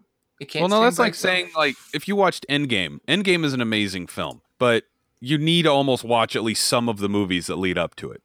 Mm-hmm. Otherwise, Like the moments aren't as impactful. Like, Yeah. yeah, I see what you're But saying. that doesn't mean Endgame by itself is a bad movie. It's just if you don't watch them, you don't know. It doesn't make it as meaningful. Yeah, I do. I understand. I see what you're saying there. Danielle, Matt, do you agree? Disagree? Mm-hmm. He's like, I don't know. What are you talking about? You guys are stupid. What? I was going to say, I don't know. I don't have really much of an opinion on where you choose to put a movie. You know what I mean? Yeah, but I'm not going to nostalgia, argue with it. The nostalgia and like, can a film stand by itself if it, has you have to have seen like every other film in order to get what's going on in that film. This one, no. You can just definitely pick it up and carry on about your business. Danielle, you still with us? I'm here. I'm thinking about it. I kind of understand what you're saying, though, Josh, about you need the other films to get to that Rocky Balboa film. Mm-hmm. Which I agree is a really good film. It's been a long time since I've watched it, though. Yeah, I haven't marathoned the Rocky series in a while, but like I said, the most recent Rocky film, with accepting Rocky, is probably Rocky 3 because, like I said, I'll just pick that one up to watch it. I'll say the one I've probably watched the most growing up was 4. But yeah, because I think they played it on TV all the time. Yes, I do remember 4 basically living rent free on TBS. 4th of July. Height of the Cold War. Of course, you're going to play that movie. Yeah. And also, we did find out tonight that it's the highest grossing one, so it makes sense that 4 would be the one that gets played the most. But I do like this one. Probably, like I said, probably first or second. Yeah. Yeah, it's like I wouldn't argue that point. I would argue that point if you said, a certain Rocky one, which I shall not name. Which one? Not saying it. I'm just asking. I just want to know. So that's it for tonight's show. But do we want to segue on into our journey retrospective? Yeah, guys? we can do that. I think so. Yeah, I've said everything I can say about this film. Now let's start saying some things about the films we've already said everything we could say about. So this has been our... let me go ahead. I want to take the reins here on this one. Tom, I want to say you did a good job picking this list. I don't think there was a really bad movie on this list. Like, I would say the worst movie that we had seen, I don't think it's like the worst movie I've ever seen would be The Untouchables. Yeah. That's the weakest one on the list, but even then, that's still not a bad film. Yeah. The weakest, and this is coming from the guy who loves that movie. I would say that The Untouchables was the weakest one. And the one that I thought I was going to hate the most is the one I enjoyed probably the most with The Last Picture Show. Which kind of amazed me when I heard you talking about it. But go ahead. Yeah. But yeah, like honestly, if I was to rank the films that we watched, I would probably have to say Starman, Last Picture Show, Heat, Rocky, Untouchables. Oh, wait, no, I forgot Taxi Driver in there. I would probably put Taxi Driver at number 4. You put Taxi Driver at number 4. Not bad. Yeah. I'm glad you guys have liked this journey because I knew a lot of them were of the classic vein. And that a lot of them you hadn't seen. So I was really excited that you all dug it. I'm curious. I'm going to jump orders here, and I'm going to ask our guests here, of the episodes you've heard of us, which ones have you enjoyed us talking about, whether it's just our insights into the movies, or maybe we saw a movie you guys liked or didn't like, and you were just interested in us talking about it. So I don't know about Matt, because I don't know if he's been able to listen to the entire journey. But for me, I was really excited to hear you guys talk about Starman, because it sounded like none of you had seen it. Mm-hmm. Nope. And that's one of those movies, again, that I was raised with. Like, we watched it all the time. So I was kind of intrigued to see how you guys would react to that, and I was really happy that you liked it. And the other one was Heat, because I'm a big Michael Mann fan, and I was glad to hear you guys enjoyed that one. Although I still think you need to watch Manhunter. I have seen it. That's because I made you watch it. It's a movie. Oh, come on. Of all the films I've seen, it's definitely one of them. Matt, what about you? I personally enjoy listening to you guys talk. Like all the different things that you say about different movies. It's interesting to hear somebody else's opinion about a movie. Mm-hmm. You know, it's good to hear something, because there's movies that I hate and that you guys thoroughly enjoy, and it's interesting to hear. Yeah, okay, maybe I should give this movie a second shot. Mm-hmm. If you say Tango and Cash, we're never speaking again. No, but I was interested in the fact that you guys didn't like Flash Gordon. Flash. Oh God, I'd rather watch Rocky V. That bad, huh? At least there's a fight in that one. Yeah. And it's got Stallone. I'll take a bad Stallone movie over anything Flash Gordon. I'll watch Over the Top. Hell, I'll watch that porn that he was in before I'll watch Flash Gordon again. Oh, God. So back to this journey. But Nigel, what about of the movies we've watched here? What have you thought of this journey? Oh, I'd have to say I don't know if I could rank them in any particular order. I have to agree with Josh, and this is coming from someone who loves the film, that The Untouchables was the weakest one we watched, but it still wasn't like that bad. Like it definitely wasn't like Art of War bad or Flash Gordon bad or something like that. So like it was a weaker film compared to what else we saw, but it was pretty entertaining. I still enjoy that film. My most surprising is Starman. That was the one I was like, when we were going through the list and trying to pick lists a couple weeks ago, I was like, Starman feels like a movie I'm just going to have to get through, because I'm not really one into romance movies, you know, but it ended up being a really surprisingly good film. Yeah. And it's much more than that. Yeah, it's so much more than a romance film, but that's kind of how it was billed, so I've just never been interested in it. So I was really surprised by how much I really enjoyed Starman. And in fact, I enjoyed it so much I watched it again last week on my own just so I could get more of the story on it. So that was a good film. And I was really kind of happy that in this journey we got to see young Jeff Bridges, because I love Jeff Bridges. So I was excited to see that. And my next surprising film is The Last Picture Show. That's another one I thought I was going to hate that film. I thought I was going to hate it. And honestly, when the movie was over, I thought I did hate it. And then as we were talking about it, I did the reverse of The Natural, where I started to realize, like, hey, I kind of like this film. I really enjoyed this movie. Yeah, I was the same way with that film. Like, I think when we stopped playing it, I was just indifferent to the film. I was like, I don't think I like that. And I started thinking about it. And I think about halfway through your end is when I changed my opinion of it. And then Tom's, when he went off and talked about it, it kind of solidified my opinion of it. Yeah, and then like I said, it was like me with The Natural. Like when we got done watching The Natural, I'm like, this is still a classic sports film. And then you and Tom started like picking on some of the things, and I'm like replaying scenes in my head going, that movie sucked. And then the reverse happened with The Last Picture Show. I'm like, I didn't think I liked that movie. I don't really think I like that movie. And then you guys started talking about it, and then I was like replaying those scenes in my head going, this movie was brilliant. Like, really good. So I've really enjoyed this journey. Like I said, I thought those two films, I was really glad I watched them. And I'm glad I got to finally see Heat. I really enjoyed that film. That was a good movie. Yeah, I'm really glad you guys like that one. It still doesn't feel like a 90s film. It still holds up, right? Yeah. Maybe because it influenced so many other movies in the years in the decade to come that every other film just felt like a Heat film, and it was ahead of its time, maybe. But yeah, it does not feel like a 90s film. You guys need to watch The Insider. Really. I think you'll love it if you haven't seen it already. That's the one with Russell Crowe and about Al cigarettes. Pacino, Russell Crowe, and Christopher Plummer. Oh, I don't know this film after all. Tom, what'd you think about this journey? When I think about this journey, I completely forgot. I was about to start asking you guys your favorite skits and such. You gotta get to you. I don't forget. It's okay. Go ahead and go, Tom. I was just excited. I didn't mean to interrupt, Tom. It's okay. I'm sorry. I apologize.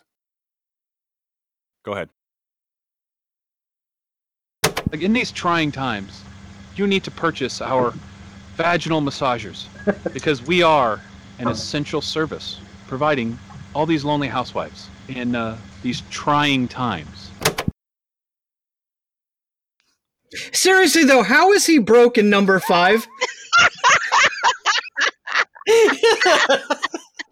34-42. Dan makes an ass of I himself. couldn't resist. I just couldn't resist.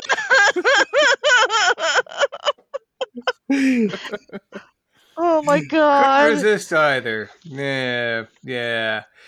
I'm glad you guys liked the movies. All of them were. I think the only one I expected, well, that I knew you guys were going to like was, well, at least I thought was going to be the safe film was Untouchables, and surprisingly enough, it turned out to be the weakest one of this. Man, my nostalgia on that movie was different. But yeah, no, this was a great journey, and just especially Last Picture Show, just everyone being on board with that was amazing for me. When you said that you liked the film, Josh, I nearly fell out of my chair. I legitimately just did the Rocky fists in the air because I feel like I did it. I got him to agree with a movie that I really like. Oh my god. So that's, yeah, Last Picture Show number 1 just for that reason. Honestly though, this whole journey, it's hard to pick. I don't even want to. Starman was my surprise. I knew it was going to be a good film, but I was not expecting it to be a good film, and that was fantastic. So Taxi Driver, I'm glad I finally saw the movie. I probably will see it again because I need to unpack it more. That movie definitely needs unpacking. Yes. Yeah, I haven't heard the episode yet, so I'm kind of interested to see what you guys thought of it.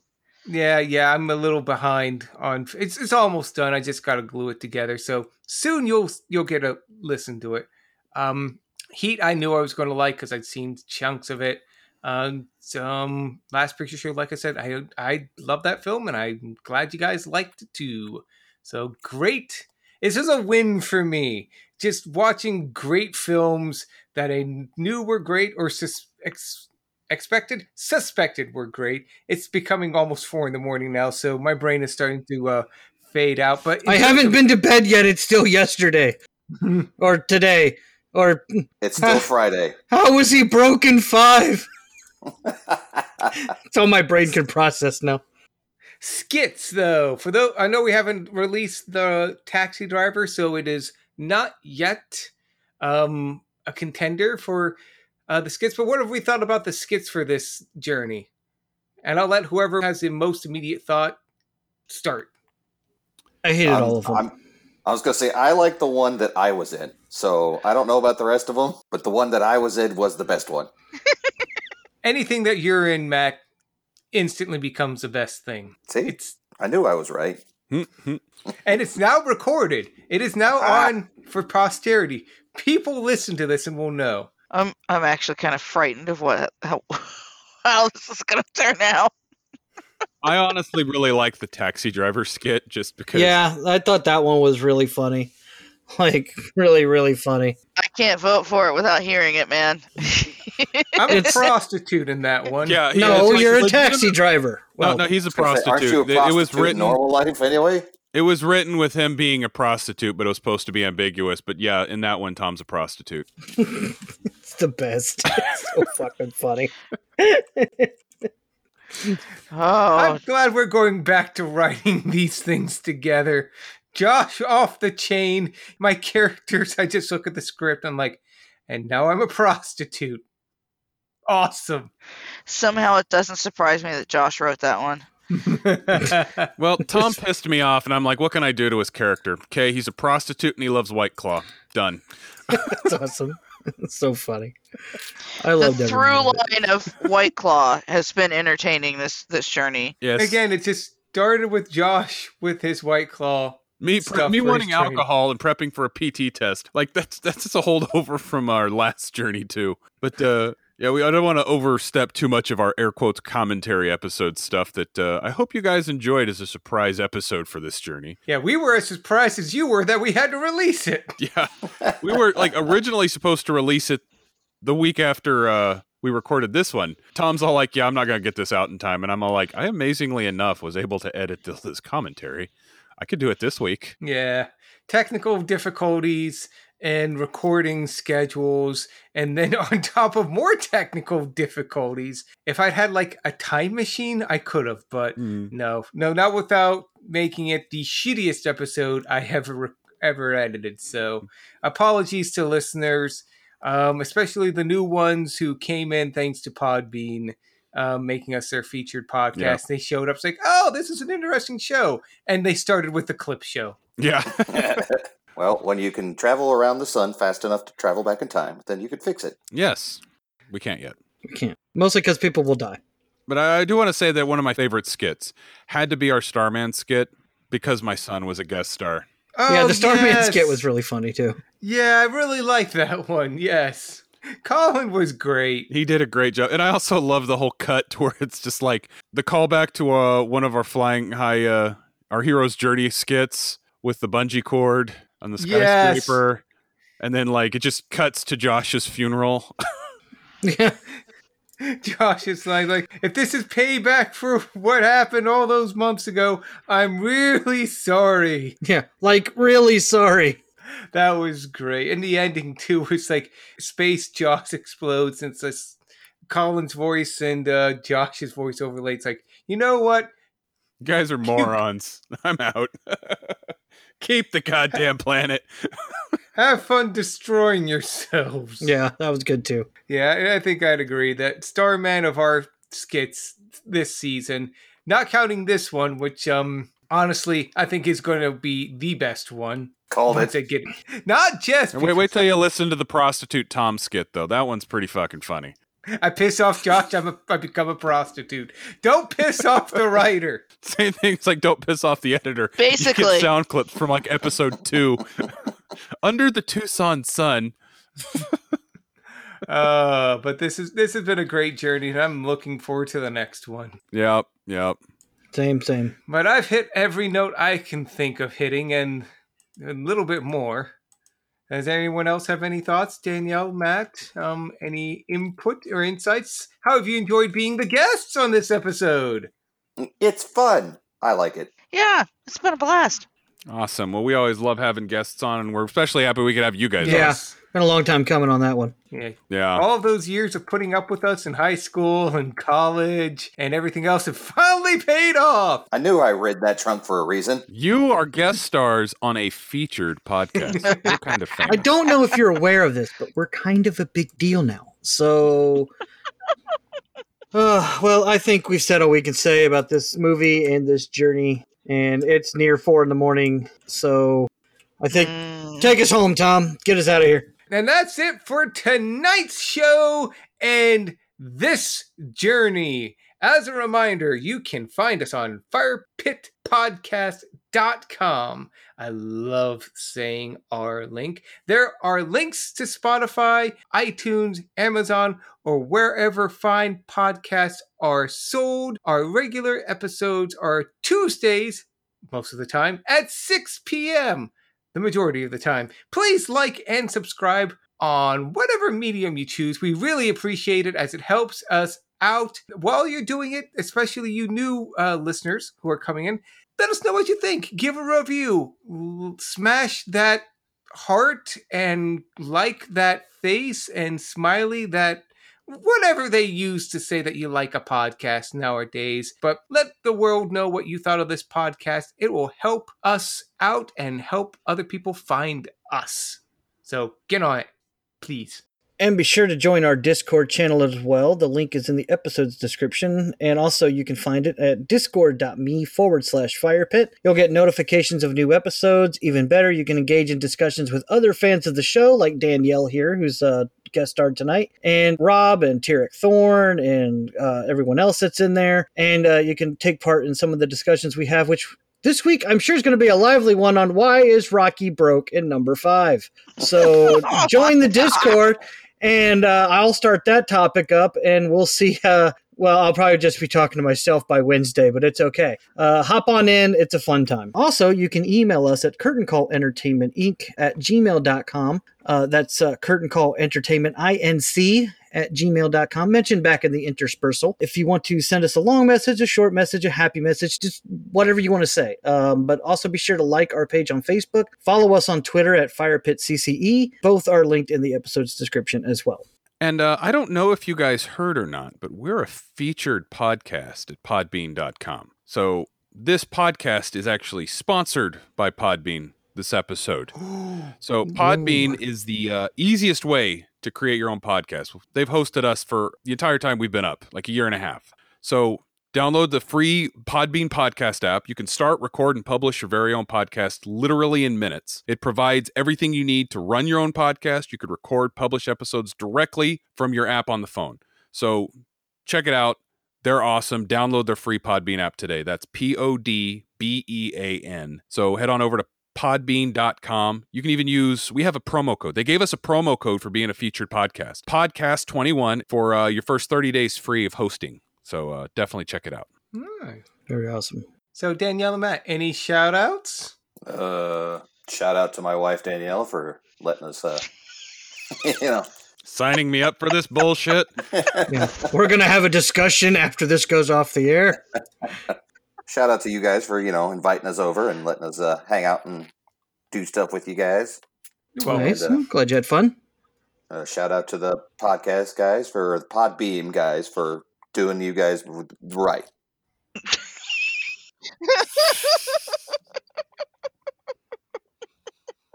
Well, shout out to Matt for putting up with me today. And shout out to my dad, because, I probably wouldn't have watched this movie without him when I was a kid. So cool. Yeah, thank you, Danielle's dad. I'd like to shout out two of our followers. First, Shelby Brooke, one of our many hundred Facebook followers, and that guy, one of our latest Podbean followers. They both join hundreds, Facebook and Podbean respectively, of new and loyal listeners who pop in on Podbean and on Facebook to see what we're up to, check out to see when we post new episodes, and listen to those episodes, and as well, go back and listen to past episodes, whether you just show up because you like the look of our logo or you're actually looking to just keep on keeping on with us. Thanks for listening. It's appreciated, and thank you for helping to keep the fire pits burning. And professionally, I would also like to shout out Audacity. It is the software I use every week to edit this podcast. It is free software, so we're not paying anything to use it, but they're not paying anything for us to say any good things about them. But so far, they've been pretty good to me. If you want to make a podcast of your own and maybe post it to Podbean, they will do right by you. And I, for one, would like to shout out Peggy, the OG friend of the channel. Thanks always for listening and the feedback. She was super excited that we got featured this week.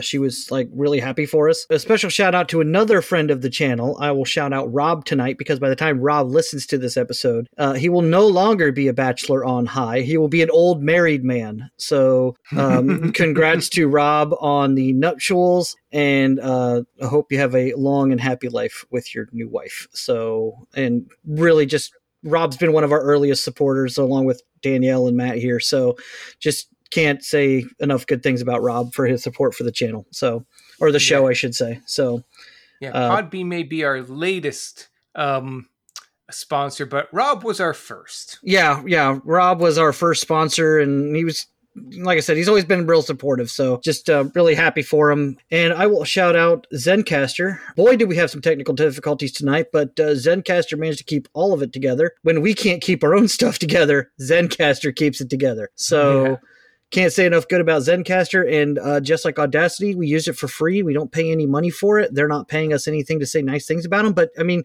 if you got a good product, whether I pay no money or $100 for it, if it's good, I'm going to shout it out. So Zencastr is in the good pile. And I have a shout out that's kind of a long time coming. He, friend of mine, I shouted him out earlier, Edwards, on the show. He actually left us a review, but he left it on his Facebook wall. And We always say we're going to read out reviews, and I feel like that we dropped the ball on shouting him out and reading his review on the air.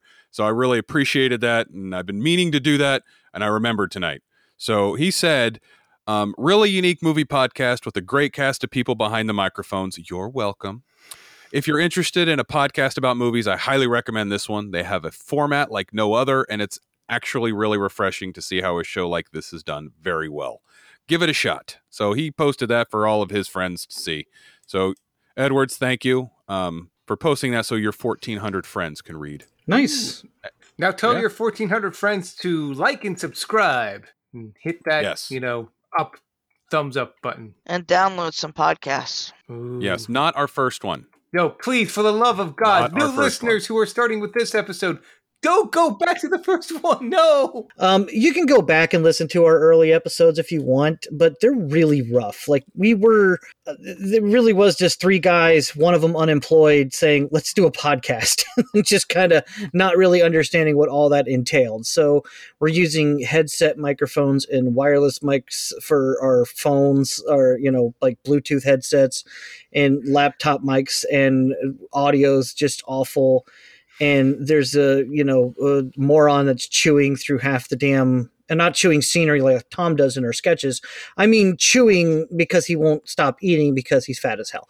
So, or rummaging through toy chests. Oh yeah, rummaging through toy chests. Guys are trying to talk. Yeah, and that we had no script to follow, so it was all like, who wants to do the intro? Who wants to do the rundown? Who wants to do all this? So, I mean, if you want to watch a couple of guys fumble around in the dark while they're trying to figure things out, give them a listen, but just understand that those episodes are really rough. They are definitely, think of them like an unaired TV pilot. Like, it's not quite where we wanted to be. So if you want to listen to a bunch of guys really roughing it and trying to figure out how to listen to a podcast, I hope you enjoyed the episode. But if you really want to hear it rough, check out our first ones. It's like watching a Marvel film before they do all the CG. Ooh. Yeah.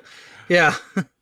But professionally, I'd like to shout out Sync Lounge and Plex. They host our movies for our viewing pleasure. So they're, again, free software that really helps greases the wheels on our watch nights. Really greases the wheels on our watch nights. So thank you for providing that free software. Outstanding. Wowzers. Guys, so I'm trying to text my wife, but she's ghosting me. It's 4 a.m. Is she awake? 4 a.m. Yeah, well, if you can't call your wife at 4 a.m, then who are you going to call? He-Man. Well, in this life or the next, we shall figure it out. Am I right, guys? Yes. Maybe. I don't know. What are we talking about? I don't know. Well, just be sure I think this ending has been delayed enough. Yeah, it's been delayed enough, and honestly, I'm going to be well into the great beyond by the time we get to it. But be sure to join us next week. Selection Section episode coming up soon. Find out where we're going next. Where are we going next? Who knows? We know, but you'll find out next week. Tune in. Well, thank you. I've been Danielle. And I've been Matt. We appreciate the opportunity to come and join you guys. And it's been great to have you. And until next time also, I've been Tom. I've been Dan. And I've been Josh. Thanks for listening. This has been a production of Curtain Call Entertainment, LLC. Good luck out there.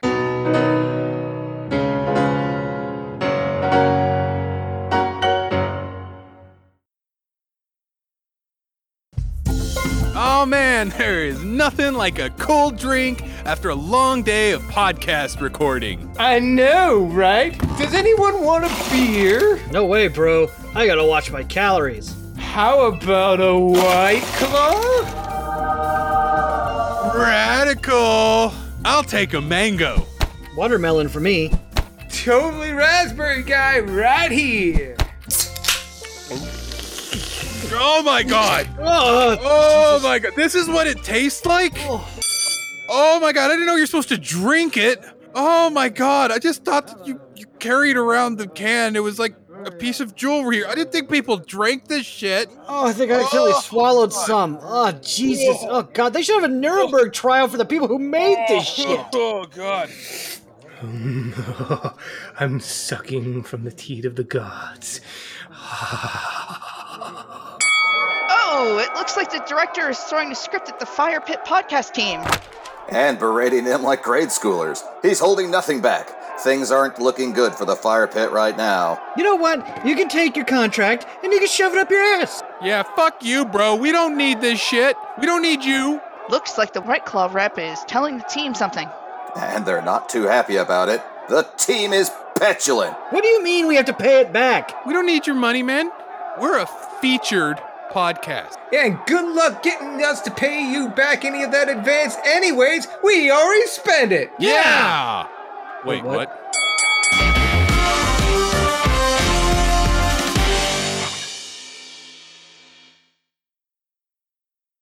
And what's up with the two commenters still here? They're just, like, following us around. Oh, I paid them. That's where I paid the money on. Sweet, sweet, delicious money from Rubes. Oh. Why were you there when I was taking a dump earlier? I gotta comment on something. And that's it for tonight's show. You can find us on podbean.com. Featured podcast. Thank you, Podbean. Somebody found another White Claw.